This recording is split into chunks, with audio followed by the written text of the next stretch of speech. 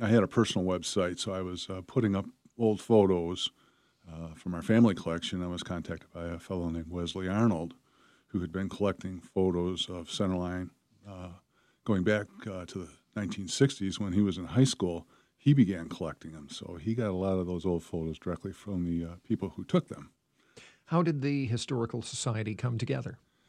For the 80th anniversary of the founding of the city of Centerline, a booklet was put together, and we got a group of people together to help write the historical background section. And after we were done, we said, well, maybe we ought to continue this. So we got together, met regularly, and we've got our 501c3, and we're incorporated now. Where do you meet and how often? Well, we meet monthly, usually the first Friday at 10 a.m. at the Centerline Public Library. A lot of historical societies are based inside historic homes. Do you have a permanent home? No, we don't. No. We do have our collection. We have a secured area where that's stored, but it's not open to the public. That's a dream down the road for us. We hope to get there someday, but we got to start with a collection. And this probably should have been formed a generation ago, and we would have been able to get a lot more of a collection started earlier.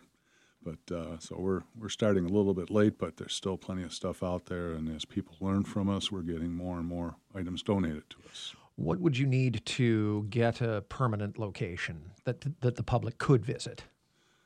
Well, first we need to get a permanent location for storage. Right now we're using a temporary location, and they've asked us if we could find another location soon because they want to reuse that area. So first we need to find that, and I think where we are able to find that storage location will dictate then the when and how as to whether we make that available for public displays. In the meantime, we hope to be able to make temporary small displays that we could put at the recreation building or at the library and rotate the items out of our collection that way so people can at least see them. What's the biggest change you've seen in Centerline in your lifetime, and how does it shape the city's history? I would say the biggest change began around 1965. I was still in school, just about ready to enter high school. The city began an urban renewal program, which ultimately demolished a number of the old storefront buildings along Van Dyke, between Engelman and Van Dyke, actually, is the area where they focused the most, and redeveloped it with shopping centers and a high-rise tower for senior citizens. It changed the character, the appearance of the downtown area. I think it's probably for the better because a lot of those buildings at the time were 40 or more years old, some of them going back much older than that. And that was initially probably kicked off, though, by the expansion of the St. Clement Parish. In 1960, they began expanding and acquiring some storefronts so that they could build the new church, which is currently there. And they did that through their own funds, and that actually began the renewal process that resulted in the church that you see there today, which was dedicated in August of 61. So in 65, the city began the urban renewal process, and that took about 3 years before they completed the cycle of demolition and the construction of new shopping. You say it changed the character of the city. How? Well, before you would know who the owner was because they were the person that greeted you as you walked in the door with most of those businesses. And I grew up and I knew my mom would go to Sam Robinson's department store to buy us a shirt or shoes, and Sam would be there. You know, that was probably the biggest change right there. One of the goals of any historical association is to educate people.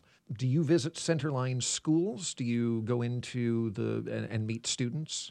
Not yet. We've had some discussions with the Centerline Public Schools and expressed an interest and willingness to come in to the schools and present and bring artifacts or whatever and tell some of the stories and the history of our area. But what we need to do is align it with their curriculum. So we're just in the talking stages at that point. But that's one of our goals is educational, and it's right in our incorporation and our 501c3 that's one of our primary objectives. You mentioned that you feel like this probably should have come together a generation ago.